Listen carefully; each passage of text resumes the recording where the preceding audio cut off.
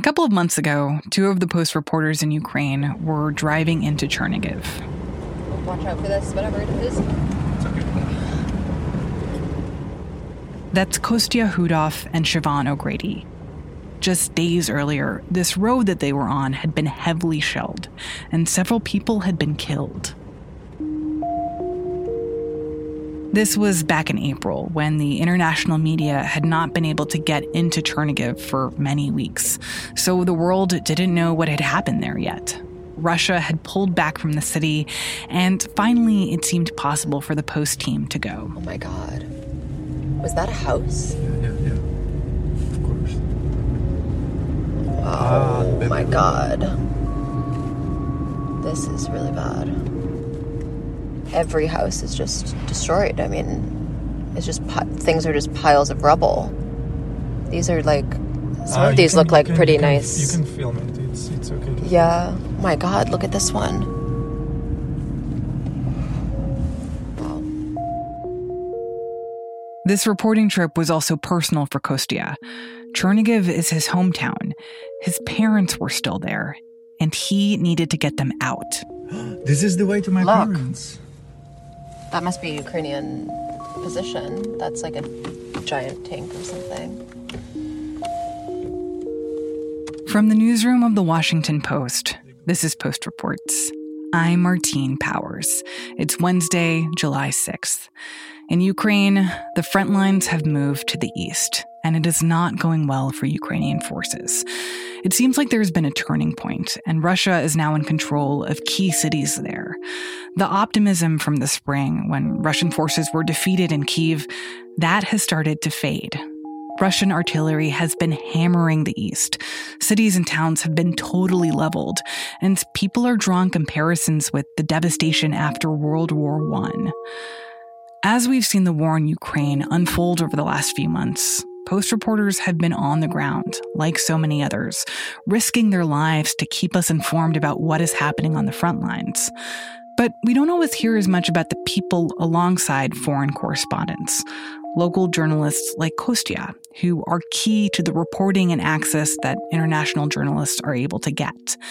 And in conflict zones where you're dealing with matters of life and death, these relationships between reporters are essential.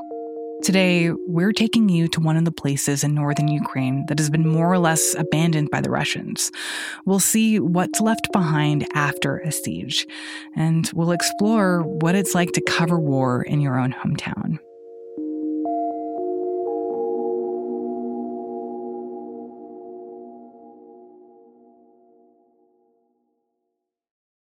Kind of strangely and ominously enough, Kostya and I actually met at a funeral, and it was one of the first service members who was killed after the escalation in the conflict in the east, and his body was brought back to Kyiv, and then we just sort of got thrown in to the war together when Russia invaded several days later. And what is it like having someone like Siobhan come in from the outside in this moment and kind of partnering with her? I mean, in some ways it seems like a kind of sacred relationship. It's true, actually. In this job, it's very important how do you feel next to each other, if you're comfortable working with, sense of humor, even because sometimes you're going through such awful situation that even dark humor helps you to go through this. Can I ask, before the war broke out, especially you, Kostya, were you expecting it to happen? Did you really think that this was going to escalate into a war? I think it's like common mistake by all the Ukrainians that we, until the very last minute, couldn't believe that, and we didn't believe that. And most of us were not really prepared. Like, yeah, we packed our emergency backpacks. Like, I think the mistake we made, we were expecting the escalation in the east, whereas Russia started to invade from all the possible borders, including Belarus. But frankly, you cannot get ready to any war in your life. That's just impossible because it's like totally different level from what you expect. Can you tell me a little bit about what that day was like, February 24th, when Russia, I guess, officially invaded? Well, I woke up to I think it was my friend, Marta. She was standing in the window and she said, I see the explosions just in front of us. It started. I just dropped the phone, called my family, check on them, called my mom and dad, the same situation in their town, Chernigiv, grabbed my dog and grabbed dog's food and just got in my car. And I still remember that moment when everyone was driving outside of the city. And I probably was one car in a line driving to the city center. Like there was no traffic towards city center. We arrived to the hotel, checked in, weirdly enough, and we went to cover through whole day Kyiv.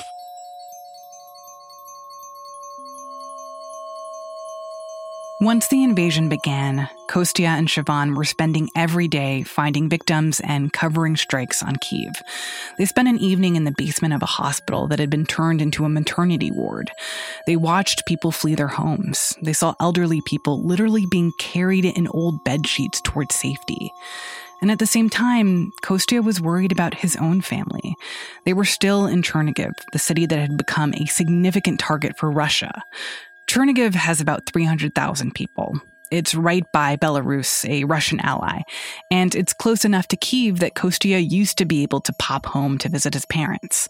But when the war broke out, everything came to a halt, including regular communications with his family.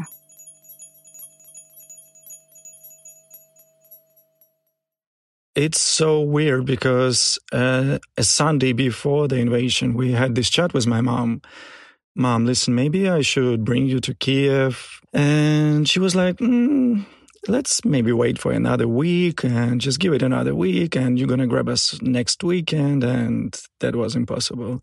What we did, we created this chat on Telegram and I asked any single member of my family to update the status every 2 hours at least. Basically, the situation was getting worse every day. There was no place to charge your phone. If we had a chance to talk to them, it was 15, 30 seconds, not every day. And we were checking just the most important. Are you okay? Both. Do you have water? And do you have food? And where do you sleep? We didn't have any information. So we were just checking and they were not explaining what is going on in the city because we didn't have time. I just wanted to mention that around this time, we were talking about Chernigiv every day, not only because Kostya's family was there, but because it was a strategic city that the Russians were trying to take. And, you know, there was this siege happening of the city of Mariupol that everyone was talking about and kind of focused on, in part because it was such a horrific situation, and in part because there were these very brave Associated Press journalists who were there who were documenting what was happening. But it started raising questions about what's happening in other cities where there aren't journalists. And Chernigiv was one of those cities where it was just very little information was coming out. So after discussing with our editors, we decided to do a project that was basically Kostya found someone he knew who he'd grown up with there, who had stayed and was working as a volunteer in the town doing humanitarian relief. And every day for a week, this man would send updates to Kostya, these long emotional voice notes. Привет. Ну, короче, смотри. Saying there's no water, there's no food, there's no power, it's a humanitarian disaster. Но ситуация, в принципе, не меняется. Утром были сбросы бомб, не знаю куда. Вот. And then he would be sending photos of buildings that had been bombed and the food deliveries they were doing and describing these horrific scenes. And some nights I would come into Kostya's hotel room and he would be playing the voice note on his speaker, listening to it, coming in and seeing Kostya's reaction and the way that you were having to hear this news about your hometown and try to stay professional and translate it. For me, you know, it was very emotional sometimes just to every day hear someone on the ground there saying, it's getting worse, because also when you talk to your parents, all they had time to say was, we're okay. And they also didn't want you to worry, right? So they're not giving you the same kinds of details that this guy who was acting as a source for the Post was. My story is not unique. Like almost every single friend had something like that. Like a friend of mine from Miami, her parents were under Russian occupation since day 4. Another friend, Mariupol, parents, and it's like a very common story for my friends. Working like with Washington Post and dealing with my, family was kind of emotionally draining. And then that was a moment when I realized, chances of their survival were, we didn't know basically how high they were. And I think that night I actually had a breakdown. And now I'm okay speaking about that, but it was very difficult to accept it, to realize that you need a break, like emotionally you need a break. You have to just switch off in any possible way, even for a bit. Working in these circumstances is obviously not just about being professional, but about being human.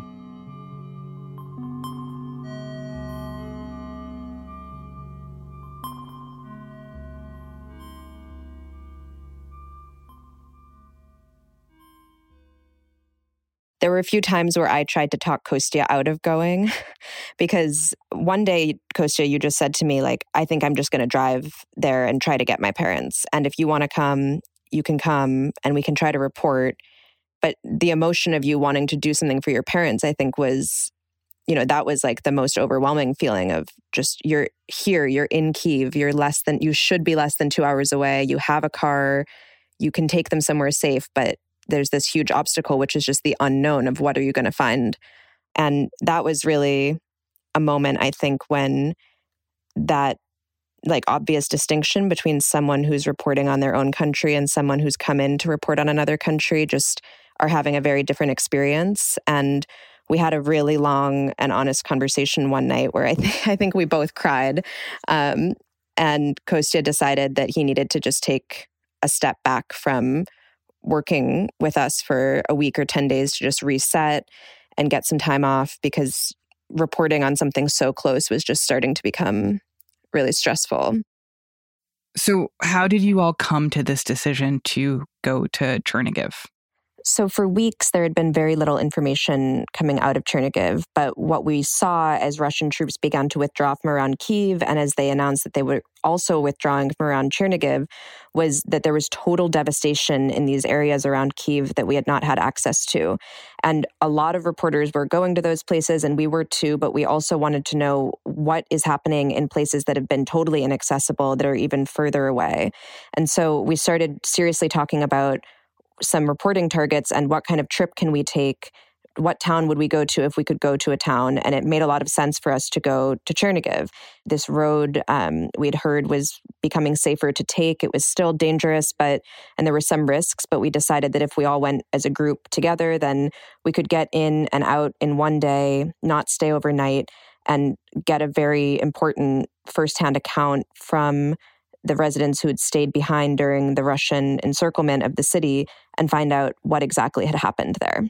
And also, presumably, this would give Kostya a chance to see his parents.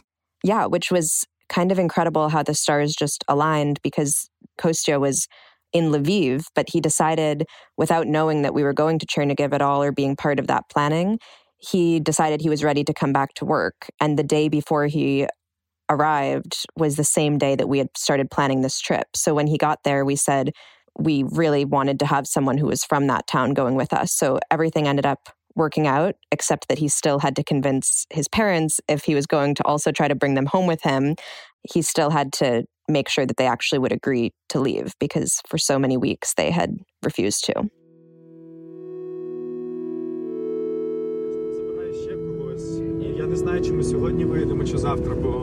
I remember jumping on the car and I decided to call my parents actually on the way. So once we left Kyiv, I called my mom and I said, listen, guess where I'm going? And she was like, I have no idea.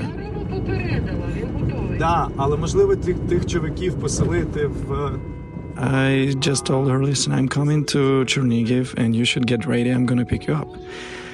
She actually laughed a little bit. This was the first time I heard my mom laughing. Not sincerely, but at least a bit in a long time.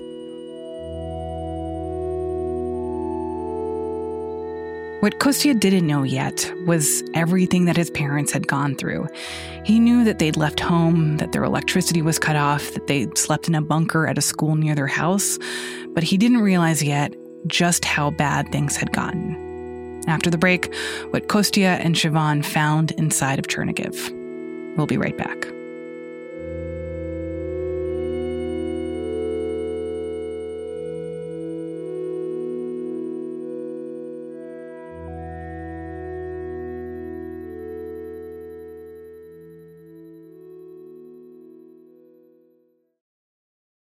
Hey there, I'm Dr. Maya Shankar, and I'm a scientist who studies human behavior. Many of us have experienced a moment in our lives that changes everything, that instantly divides our life into a before and an after. On my podcast, A Slight Change of Plans, I talk to people about navigating these moments. Their stories are full of candor and hard-won wisdom. And you'll hear from scientists who teach us how we can be more resilient in the face of change. Listen on the iHeartRadio app, Apple Podcasts, or wherever you get your podcasts. On the way into Chernigiv, Siobhan took out her phone. She recorded this conversation with Kostya. I just wanted to record, how you're feeling. Okay. So, how are you feeling? You're recording now? I am.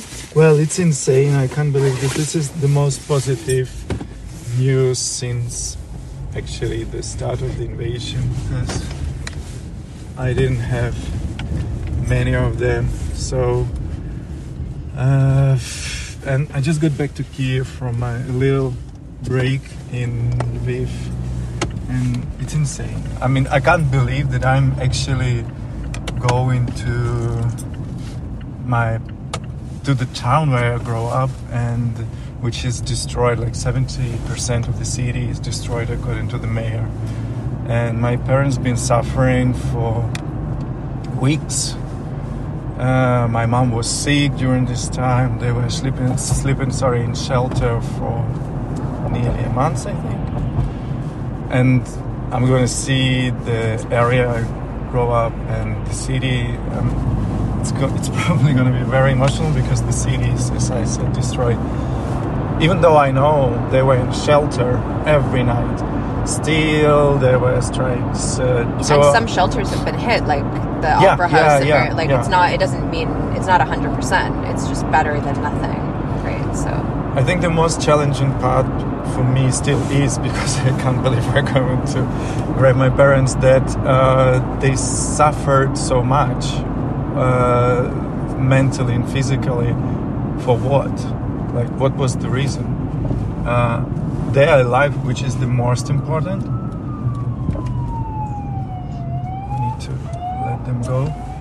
But I wasn't sure that they could make it, to be honest. You thought they would die? At some point, when the shelling was super heavy and they were basically destroying the city, I thought that, they might not make it. Kostya, tell me about the road into Chernigiv and what it was like actually driving in at this point during the war. What actually hit me is the tanks, burned tanks. It just looks like a hurricane or like a tornado. Like a natural disaster. It's just crazy because some of these houses are completely fine, but just over there they were all destroyed. It's luck, yeah. But just realizing how badly damaged was the city, it just unbelievable it was. I couldn't believe my eyes that this is the city I remember. I was there just at the very end of the year in December, and now it's completely destroyed. When we were driving through Kostya, do you remember there was one house that was really badly damaged and it had a sign out front, and I can't read Cyrillic, so I was like, oh my God, that house looks so horrible. What does it say? And you just paused and said, it says for sale. The Post team went to interview the mayor. His office had been damaged by a missile strike nearby. He told them that he thought it had been targeting him. The missile destroyed a theater in the center of town, the same theater that Kostya had loved going to as a kid. And then Kostya and Siobhan split up. Siobhan kept on reporting. Kostya went to rescue his parents.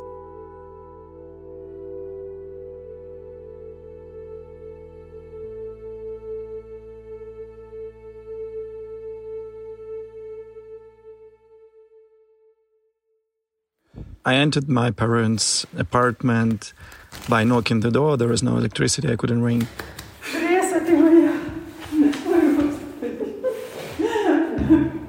My mom opened the door and she started to cry.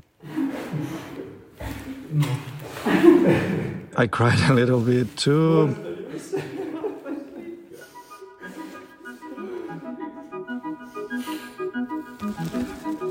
And then something happened which I didn't expect. She was like, "Do you want to eat?" And I was actually starving. And she said, "I cooked some borscht." And just yesterday, I realized that she cooked borscht for me. Can you just describe borscht for someone who's never had it? It's like soup, right? Or like stew? It's something I would say in between stew and soup with beetroot. It's traditional, the most popular Ukrainian dish ever. So I realized that she cooked borscht for me. Like, it was the same morning when I told her that I'm coming, she cooked some borscht, and she cooked borscht for all the team because she expected all the Washington Post team coming to the place, and it was very sweet. It's like the apartment was super cold, like, I don't know, plus 10 Celsius or even less. Yeah, I just Googled that. It's at like 50 Fahrenheit. So that's really cold to be just in your apartment. Yeah. It is, and they spent like 40 days in that conditions. And seeing them, like, they both lost some weight, and obviously it was difficult for them even in this situation to say goodbye to their place without knowing if they gonna see it anymore, because the possibility of a riot was still there.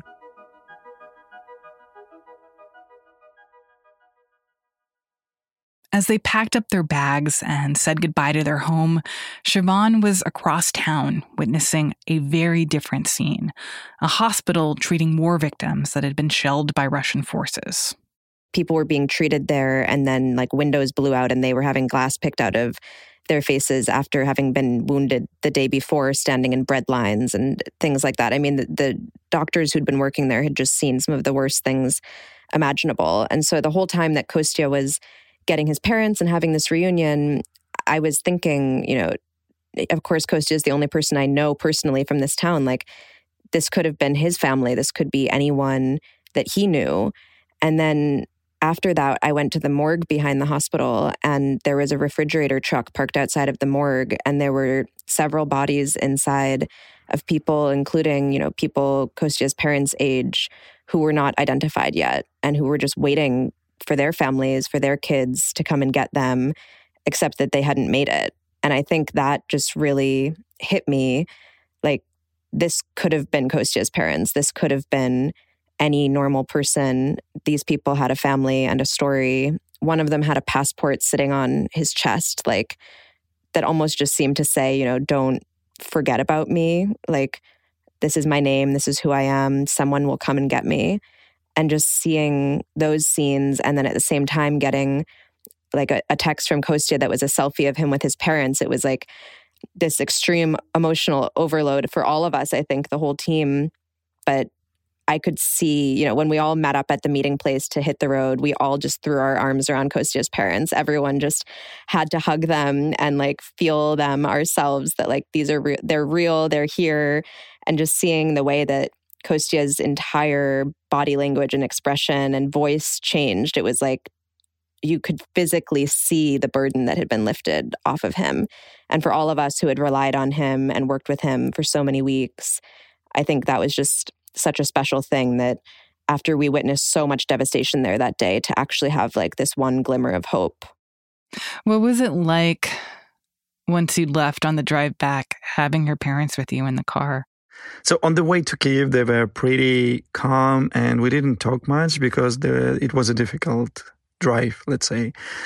Once we got to the city, they were surprised that there are lights on the street. And then when we were out of the car, I ran to the hotel restaurant, or which supposed to be a restaurant, but was like, I don't know, cafeteria. They were kind enough to warm up some food for them. My dad went to the shower and he stayed over half an hour over there. Usually it takes him 3 minutes, the most. He was just enjoying the shower. It was the first shower he took in 40 days. Then my mom did the same. And I remember the moment when my mom was out of the shower. She was in her sleeping gown, lay down on the bed, and she was like, I cannot imagine this is the sheets. I cannot imagine. I don't need to keep all this clothes to stay warm up at night. And I'm not sleeping on the shelter floor for a change. And at that point, I realized how much did they go through. And Kostya, you and your dad had a cigarette together outside, and he kind of opened up to you a little bit in that conversation too, right? Yeah, we are, my dad is the retired military officer, so we're not that close. I mean, he's not speaking much in general. So I started to smoke during war. I will quit eventually. And it was the first time when me and my dad shared a cigarette. And he was very honest about how mom went through this invasion and all this time, that even though she was saying that, kids, I'm okay, she wasn't. She was very afraid, especially when they were attacking from air or like tanks and shelling from all the possible direction, to be honest. And that was the first grown-up conversation with my dad, you know, in a way, like smoking that cigarettes, speaking about mom. And I don't know how to explain it, but it just was very emotional moment of you realizing how old you are and how old your dad is and what you've been through, even through this very quick cigarette break. So, Kostya, I know that you just interviewed your mom a little bit about what her experiences were during that time that they were in Chernihiv, and you weren't getting the whole story about what they were going through. Tell me a little bit about what you heard from her in your conversation now. First of all, it's kind of weird to interview your mom. Хвилююсь. Я вже говорю в мікрофон. That was a strange thing, but we tried to be professional. I think she started to cry when we got to the point of what she felt when she opened the door and saw me. Я розплакалася. Я була рада, що ми живі, що ми зустрілися. And she said, I hope I'm not going to cry now. She said that I was so happy to see you alive and to be alive, to hug you. And for all these days, I didn't know if it's going to ever happen.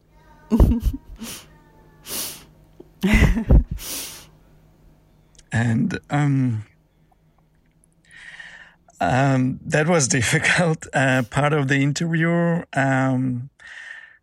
because, you always think about your mom as just your mom and always there, always for you.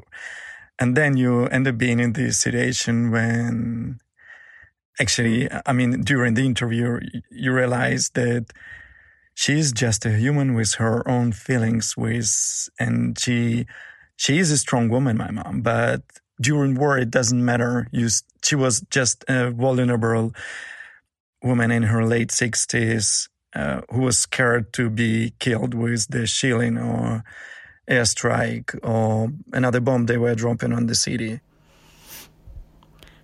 Звичайно, така думка була, тому що було багато прильотів біля нашого будинку недалеко. Здригалася земля над нашим будинком, ми на 9-му поверсі. What shocked me the most is this fear and just, basic human feelings or of being afraid of not seeing your kids, not seeing your grandson, not making it to another day. And I remember at the very end of the interview, I was like, if you're going to look back at these 40 days of hell, like, what would you think? And she was like, you have to live every day.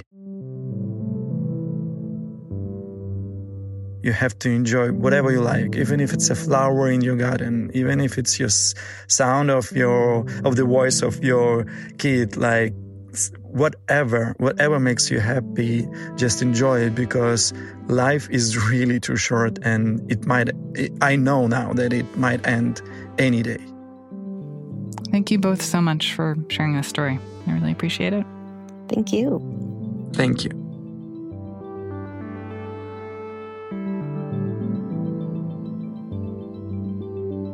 Siobhan O'Grady is a foreign correspondent for The Post. Kostya Hudov is a journalist in the Post Bureau in Kyiv. That's it for Post Reports. Thanks for listening. Today's show was produced by Alexis Diao. It was mixed by Rennie Svirnovsky, who also helped edit, along with Maggie Penman and Kevin Sullivan. I'm Martine Powers. We'll be back tomorrow with more stories from The Washington Post.